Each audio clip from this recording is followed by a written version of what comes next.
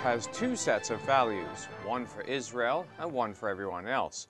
This was made very clear in the British press by actress Maureen Lipman, who has publicly stated she is dropping her support for the Labour Party.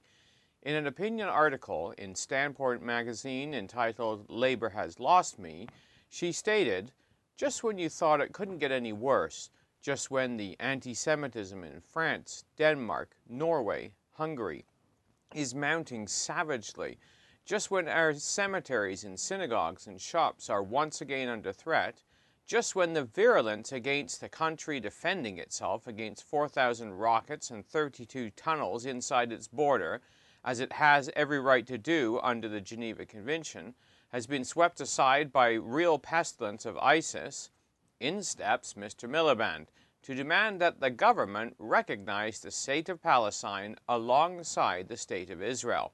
End quote. Lipman went on to state what the makeup of a future Arab state would look like, and pointed out the hypocrisy in the West's position towards Israel. She said, "Any future Palestinian state will be entirely free of Jews, of course, yet the Jewish state is labeled apartheid, with 1.7 million Arabs in residence and represented in parliament." She also went on to state, number one, it is a historical fact that the Arab states refused such an offer in 1937, 1948, 2000, and 2008. They have yet to accept Israel's right to exist, and their constitutions and broadcasts to this day extol its destruction. Number two, how can you recognize a state until its borders are decided? Third, if you recognize a state, you can officially arm that state. Already, billions of pounds have been allotted to rebuild Gaza. Ha! Rebuild the tunnels and equip the arsenal. Oh, how the propaganda has worked on these clever, concerned people again and again and again. If Hamas and Fatah cared one iota for the Palestinians, might they not have built schools and hospitals and streets for their people the first time the billions poured in and were converted into weaponry and hotel suites in Paris, while citizens were used as human shields? Well, her criticism of Mr. Miliband is very clear, but it does make a very valid point. She says, "I'm an actress, Ed, and I'm often commended for my timing. Frankly, my dear, yours sucks. The world is exploding around us. ISIS is beheading our civilians while raping and pillaging across Syria and Iraq. Presidents Putin and Assad are playing such heavy-handed games that we don't know which rebel group to support. Hong Kong may be about to see a replay of Tiananmen. Islamist terror in every spot of the globe, and if one Jew had been responsible for any of those bombings, there would, I'm afraid to say, have been another Kristallnacht. At this point in our history, you choose to back these footling backbenchers in this ludicrous piece of propaganda?" Well, this stinging criticism has a great message that's worthy of consideration. She states, "And tell me this, Mr. Miliband, sir. Where are the pictures of the civilian dead from the Allied bombings over Iraq? On which front pages can I see them? The daily count of dead and maimed babies, the howling mothers and screaming old women we saw every day, 5 times a day, from Gaza. May I remind you that no one is tunneling into Dover or sending rockets into Coventry, yet we seem to have every right to bomb the living daylights out of Iraq. Again, conclusions. One law for the Israeli, another law for the rest of the world. Plus ça change." Translation, the more things change, the more they stay the same. End of the quote. It is somewhat shocking that an actress has to be the one to point out the absolute hypocrisy of the West's current position. Her statement is interesting. No one is tunneling into Dover or sending rockets into Coventry. Well, not at the moment, no. But what if an Islamist gunman was to shoot a British veteran soldier and then invade the British Parliament? Well, that is what has happened in Canada this week. Reserve Corporal Nathan Cirillo, recently returned from Afghanistan, was participating in the ceremonial guard at the National War Memorial in Ottawa, Canada's capital city, last Wednesday, when a gunman shot him in the back before charging into the Canadian Parliament buildings, where he was eventually shot and killed. Cirillo was shot by Michael Zahaf Bibu, a Canadian of Libyan descent who was a Catholic who converted to Islam in 2004.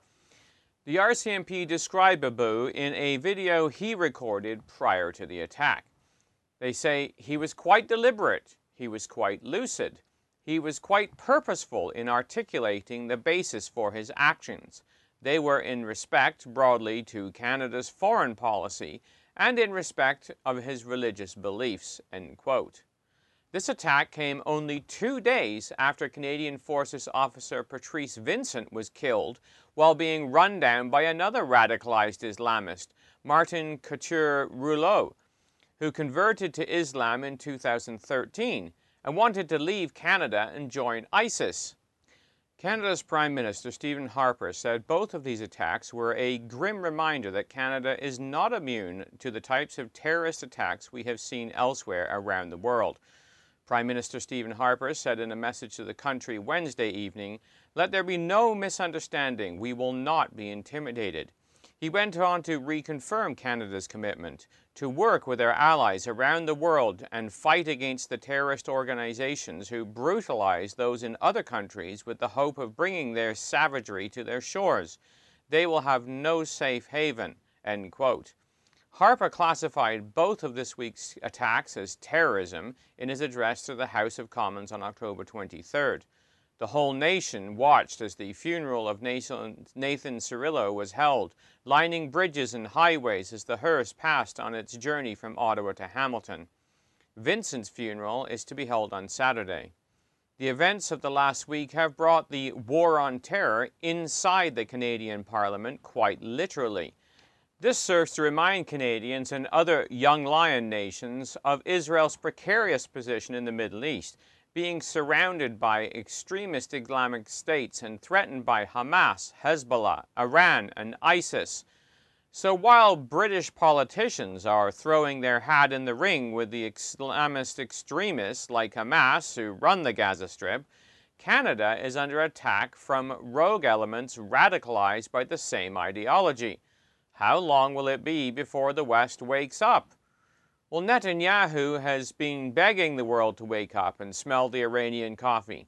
ISIS is a huge threat in the Middle East, but Iran is a greater one, both motivated by the same radical Islam as Hamas and Hezbollah. Consider Netanyahu's comments to the UN this last September, as reported by the Wall Street Journal. He said, Iran's nuclear weapons capability must first be dismantled. To defeat ISIS and leave Iran as the threshold nuclear power is to win the battle and lose the war. When it comes to their ultimate goal, Hamas is ISIS and ISIS is Hamas. This goes back to his statement from 2012 when Netanyahu addressed Obama. He said, "I think that, as you said, when Americans look around the Middle East today, they see one reliable, stable, faithful ally of the United States, and that's the democracy of Israel. Americans know that Israel and the United States share common values, that we defend common interests too, that we face common enemies. Iran's leaders know that too. For them, you're the great Satan, we're the little Satan. For them, we are you and you're us. And you know something, Mr. President? At least on this last point, I think they're right. We are you and you are us. We're together. So if there's one thing that stands out clearly in the Middle East today, it's that Israel and America stand together." End quote. Yet, constantly today, Israel is being forced to stand alone, abandoned by allies such as Britain, with the recent vote to recognize a Palestinian state. America's role in frustrating Israel's attempts to defend itself is also seen. Some European states, not surprisingly, are going further. Sweden voted to recognize Palestine as an official state on Thursday of this week. How are we to understand these events? Well, we must turn to the Scriptures to see the picture painted by the divinely inspired prophets. The Scriptures paint a clear picture of how things line up in the time of the end, which is rapidly approaching us, The book of Isaiah points out a picture of Gentile nations assisting in the return of the Jews to the land of Israel. We read in Isaiah 49, verses 22 to 23, "Thus saith the Lord God, Behold, I will lift up mine hand to the Gentiles, and set up my standard to the people. They shall bring my sons in their arms, and thy daughters shall be carried upon their shoulders. And kings shall be thy nursing fathers, and queens thy nursing mothers. They shall bow down to thee with their face toward the earth, and lick up the dust of thy feet. And thou shalt know that I am the Lord, for they shall not be ashamed that wait for me." It is later that Isaiah identifies these Gentile nations with the Tarshish forces who would bring the Jews back to the land and begin the process of rebuilding. We read in Isaiah chapter 60 in verses 9 to 10, "Surely the isles shall wait for me, the ships of Tarshish first, to bring thy sons from far, their silver and their gold with them, unto the name of the Lord thy God, to the Holy One of Israel, because he hath glorified thee. And the sons of strangers shall build up their walls, thy walls, and their kings shall minister unto thee. For in my wrath I smote thee, but in my favor have I had mercy on thee." Well, the mercantile Tarshish and Young Lion powers identify with Britain. See the Bible Magazine, Volume 26, Number 1, and Volume 26, Number 4, both downloadable from the Bible Magazine site. It is historically established fact that Britain, New Zealand, and the Australian forces pushed the Ottoman Turks out of Palestine to make way for the Jewish state to be formed there since. Hence the words of Ezekiel chapter 38, where we read of Israel in the last days. "After many days thou shalt be visited. In the latter years thou shalt come into the land that is brought back from the sword, and is gathered out of many people, against the mountains of Israel, which have been always waste, but is brought forth out of the nations, and they shall dwell safely, all of them." Verse 8.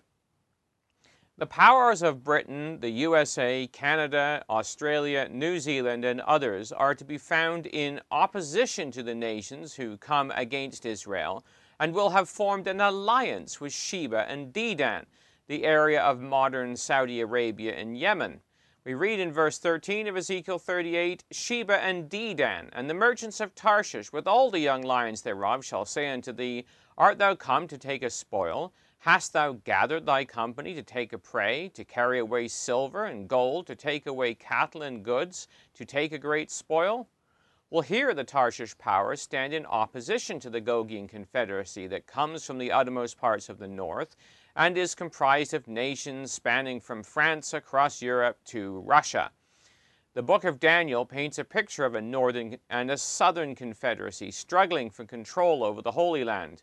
We read in chapter 11, verse 40, "At the time of the end shall the king of the south push at him, and the king of the north shall come against him like a whirlwind, with chariots and horsemen and many ships. And he shall enter into the countries, and shall overflow and pass over. He shall enter also into the glorious land, and many countries shall be overthrown. But these shall escape out of his hand, even Edom and Moab, and the chief of the children of Ammon." Well, the Southern Confederacy creates a defensive line that incorporates modern-day Jordan, but they are unable to rescue Israel from the hands of the northern invader. That job will be reserved for divine intervention. In the kingdom age, it will be the kings of Tarshish that bow the knee to the Messiah as he establishes rule in Jerusalem. For we read in Psalm 72, verse 10, "The kings of Tarshish and the isles shall bring presents. The kings of Sheba and Seba shall offer gifts. Yea, all kings shall fall down before him, and all nations shall serve him."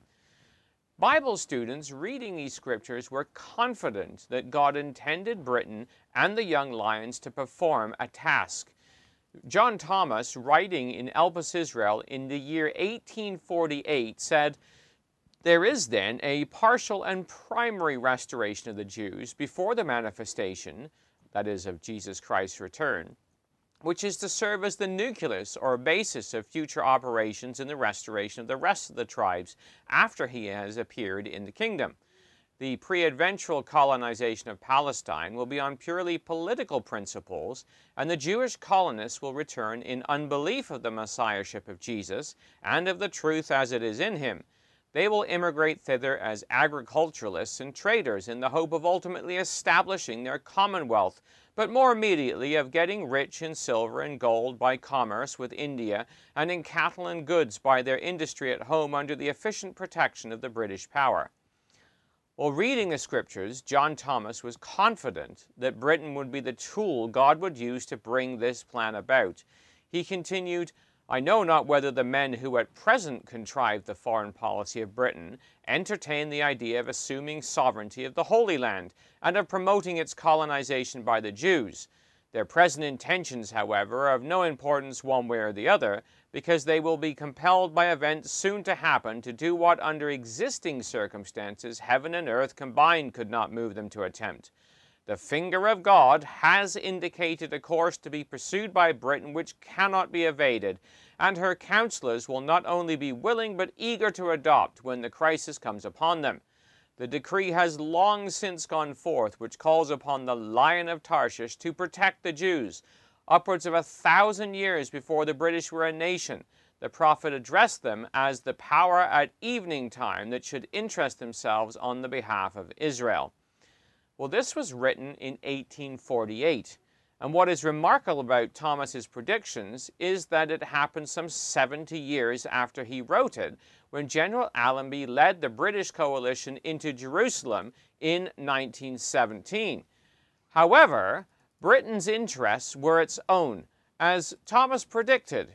He said, "As I have said elsewhere, the lion power will not interest itself in behalf of the subjects of God's kingdom from pure generosity, or piety towards God, or love of Israel, but upon the principles which actuate all the governments of the world, upon those, namely, of the lust of dominion, self-preservation, and self-aggrandizement."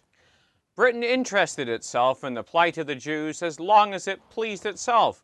Toward the end of the Second World War, Jewish homeland-supporting Prime Minister Winston Churchill was ejected from office and replaced by Clement Attlee, with the anti-Semitic Ernest Bevin as the Foreign Secretary. At the time, it seemed as though the Jewish plight had suffered a supreme setback, but in the providence of God, it provided the impetus for Israel to stand up as a nation by itself, throwing off the cloak of English colonialism. Had Churchill remained in office, things might have been very different. He did return, but by then the independent state of Israel had been born, choosing the name demanded by the prophet Ezekiel when he described the invasion of the land in the latter days. Ezekiel 39 verse 7, he says, "So I will make my holy name known in the midst of my people Israel, and I will not let them pollute my holy name any more. And the heathen shall know that I am the Lord, the Holy One of Israel." Today we see a different picture. America is semi-hostile to Israel and has pulled out of the Middle East, not wanting to put boots on the ground, according to President Obama. The result of this has been the reluctant cooperation, bordering on an alliance, albeit unspoken and denied, between Saudi Arabia and Israel against the Iranian threat. However, whatever advances in the divine scheme are moved ahead during Britain's and America's stubborn resistance against the course God has indicated they will take in the time of the end, the angels are at work. Consider the statement of the angel Gabriel, who was working behind the scenes in Daniel's day. He says in Daniel 10, verse 11, "But the prince of the kingdom of Persia withstood me 21 days. But lo, Michael, one of the chief princes, came to help me, and I remained there with the kings of Persia." So the angels have their work cut out for them in directing world events and ruling in the kingdom of men, sometimes with opposition from those they are directing from behind the scenes. The Bible predicts boots on the ground in the time of the end, and physical presence of Britain, America, and other young lions at the time of the end. Interestingly, the Washington Times reported Republican Senator Lindsey Graham of South Carolina as stating, "There is no way I can see to fix the problem in Iraq and Syria without American ground troops." He said on CNN, "You need boots on the ground. These are human beings with hopes and dreams. Mr. Graham said it will take more than 4,000 troops to complete the mission of defeating the Islamic State known as ISIS or ISIL. He also said it will take too long to make progress against the terror group if American troops are not involved on the ground, and that group will only get stronger during that time. The job of the commander-in-chief, he said, is to protect the country. I think most Americans understand that if we don't defeat the Islamic State, if they survive our best shot, we are not safe. So we see the sting of ISIS and radical Islam reaching into the heart of Canada. We contemplate what it will take to bring the mother lion and the other young lions back into line with a divine objective. It has happened before, on 9/11 in America, in Britain via the London bus bombings, for Australia with the Bali bombings in Indonesia. The West has to realize there is a principle that was laid down long before America or Britain were nations. It's Genesis chapter 12 and verse 3, where God states, "I will bless them that bless thee, and curse him that curseth thee, and in thee shall all families of the earth be blessed." Those who lift up their hand against God's people to curse them will be cursed. God will bring about his purpose. What will compel these nations to act?